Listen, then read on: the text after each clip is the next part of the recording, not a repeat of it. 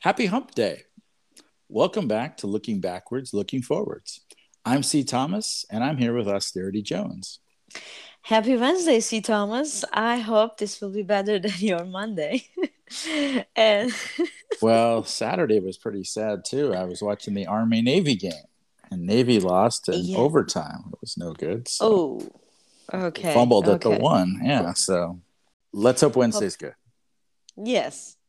What did you think of Saudi Arabia and China sealing 35 different deals and apparently they worth $30 billion during Xi Jinping visiting Saudi Arabia?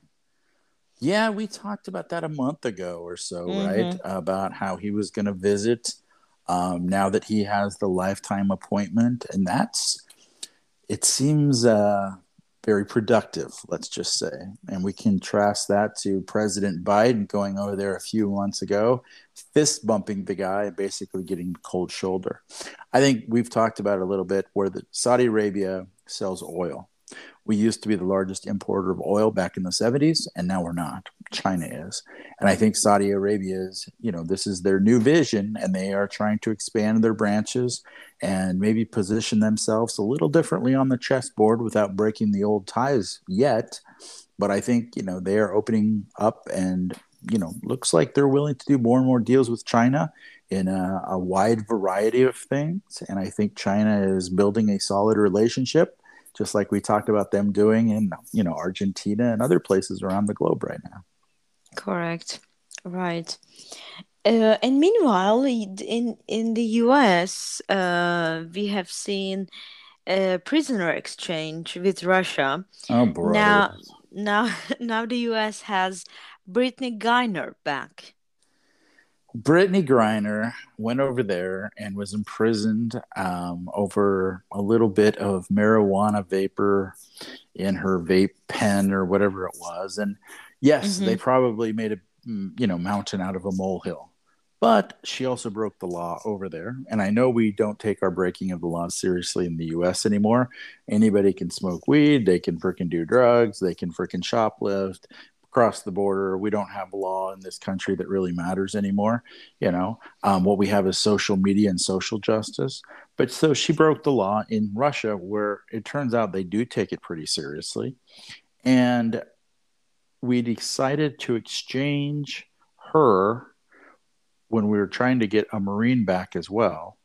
We Mm-hmm. exchanged her for the Merchant of Death, an arms dealer who was trying to ship guns that would have killed Americans, and we weren't willing to exchange him. And so somehow, I'm guessing just to meet the politically correct crowd and gather votes, we gave up the Merchant of Death for a basketball player. So the fact that we did this is a head scratcher. And there's a lot of people upset because we said we want the Marine back, the one that, actually had to go and serve his country and risk his life, not someone that went over there and just decided to smoke a little weed and make a lot of money. So it was just a clueless decision by an ice cream eating clueless leader. And we're not surprised. I'm not surprised. I think he did it for political reasons. Um, I'm glad to have an American back. That's definitely true. But we could have played hardball and got the Marine back too. And they kept saying, nope, that won't happen. Well, great. Keep the Merchant of Death here. I'm very disappointed. Okay. Thank you, Thomas. And some are disappointed with the UK because they decided to give a green light to a coal mine. Yeah, look at that. Oh, don't call it a coal comeback. Coal's been here for years. How about that? We talked about Germany doing this, and oh, look at Europe and their green agenda.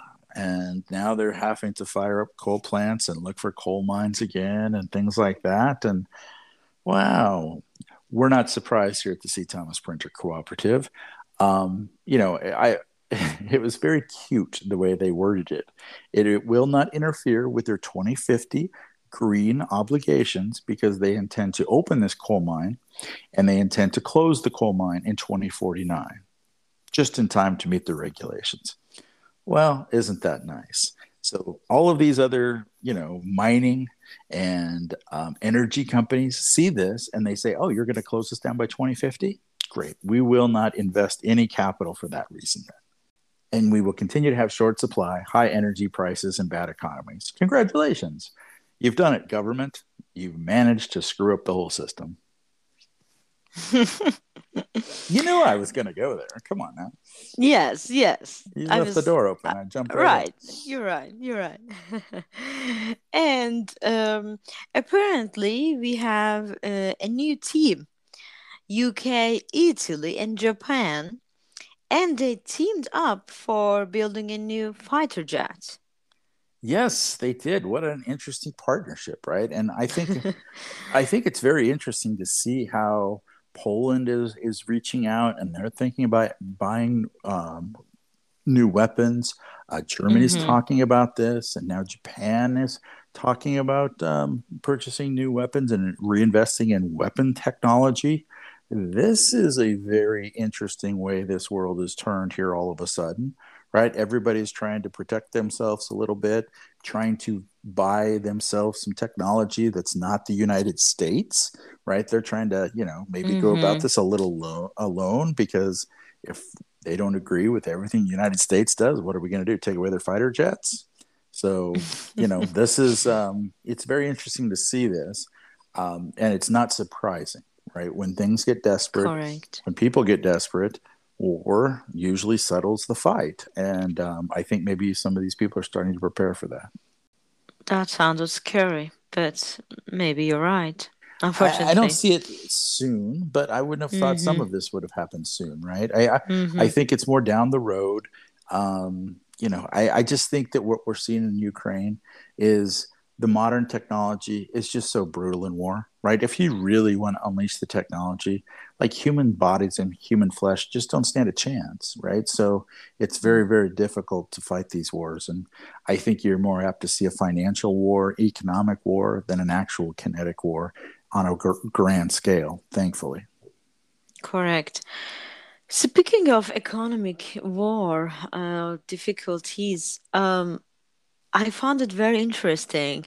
It appears that the UK is now uh, considering relaxing the measures they put back in 2008. We had in America called Glass-Steagall, right, which was separation Mm-hmm. basically of activities in banking between investment banks and commercial banking activities. Mm-hmm. This is similar to what they're doing and what they're discussing about relaxing over in the UK. And part of it is to become competitive, right? So the UK now is on their own in Brexit. I think there's a real concern that London, which was the world's financial hub for 200 years, has lost some of its luster to Hong Kong, Singapore, New Mm-hmm. York, and now with them not being in the EU, I think they're worried about some of those activities maybe moving to Frankfurt, maybe Brussels, Paris. Paris, Mm-hmm. things like that, right? And so I think they are trying to be more competitive and open up activities that can allow them to be, shocking, less regulation, Mm-hmm. more competitive, better for business. Now, that better for business does come with consequences if this is abused. This is why Glass-Steagall was put in the first place in the U.S. in 1933 after the crash of 1929. Right? These banks, we took this away in the 90s, if I remember correctly, under Clinton. And now, guess what happened in 2007?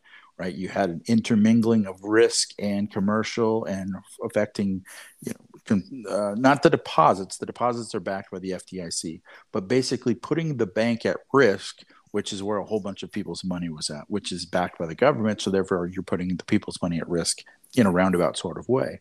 And so when you start doing that and intermingling those activities again, boy, last I checked, we had a really bad financial scare about, 15 years ago, and one person went to jail. All the rest of them walked across the street, got a new job, got a new bonus if they got let go at all. And, Mm-hmm. all of the big wigs, they got bigger and they got richer. And so there was no penalty for them for doing, shall we say, unsound activities, and there was certainly no Mm-hmm. consequences. So for Britain to do this is very interesting. They just had a real problem in the bond market, what, Yes, 90 days goodness. ago? And now all Mm-hmm. of a sudden we're opening up the banking and, going to add up a little bit more risk and everything. They're playing with fire. They got to be careful. Correct. And finally, as usual, on our items, we have Fed this week, the Yes, December decision, and the market is expecting 50 basis points increase in the interest rate. Chairman Powell is about as predictable as can be. He's said we might be softening our rate of increase, but we're still going to increase. So everyone assumed Mm-hmm. that to be 50 basis points. I think it's almost a certain lock that it's 50 basis points. Mm-hmm. Um, but while that has pretty much been figured in, we do get the Mm. dot plots, which are their projections for next year. And I've heard very, very few people talking about this. And maybe I'm missing these conversations somewhere. But most of the people and most of the projections are not pricing in nearly as much interest rate hike as I think that the Fed might display. I think they've got about a quarter, so this will raise us to about 4.5. I think they're kind of projecting a quarter, maybe a half, and I think we could see a very, very obvious surprise to the upside because Powell has been saying we're going to slow the rate. We are not done raising. We have not gotten to a terminal rate. When we get to that terminal rate, we're going to stay there for a long time, which means if we go up another 50 and then another 25, we're going to be at like five and a quarter, 550. That, and then if he's saying hold it by the end of 2023, that would put us almost a full percentage point above the projections. I do not think that will be well received if it comes out that direction. So some of them in the Fed, we're hearing whispers that they're dissenting, and they're not doing it publicly yet. But if they are, that could lower that. But I think there's some out there like Jim Bullard, and I know that a lot of people think that Jerome Powell is the most hawkish one. I think Mm-hmm. he might be even a little bit closer to the 6 number than the 5 number. And if any Mm-hmm. of that gets out there on wide scale, I think it'll be very tough for the stock market. Very exciting, C. Thomas. Thank you very much, and I would like to thank to our audience as usual. If they would like to access the news we have read this week, they can head over to our blog, cthomasprinter.com. Talk to you next week, C. Thomas. Thank you, austerity. Until next week, keep your penalty kicks on the net.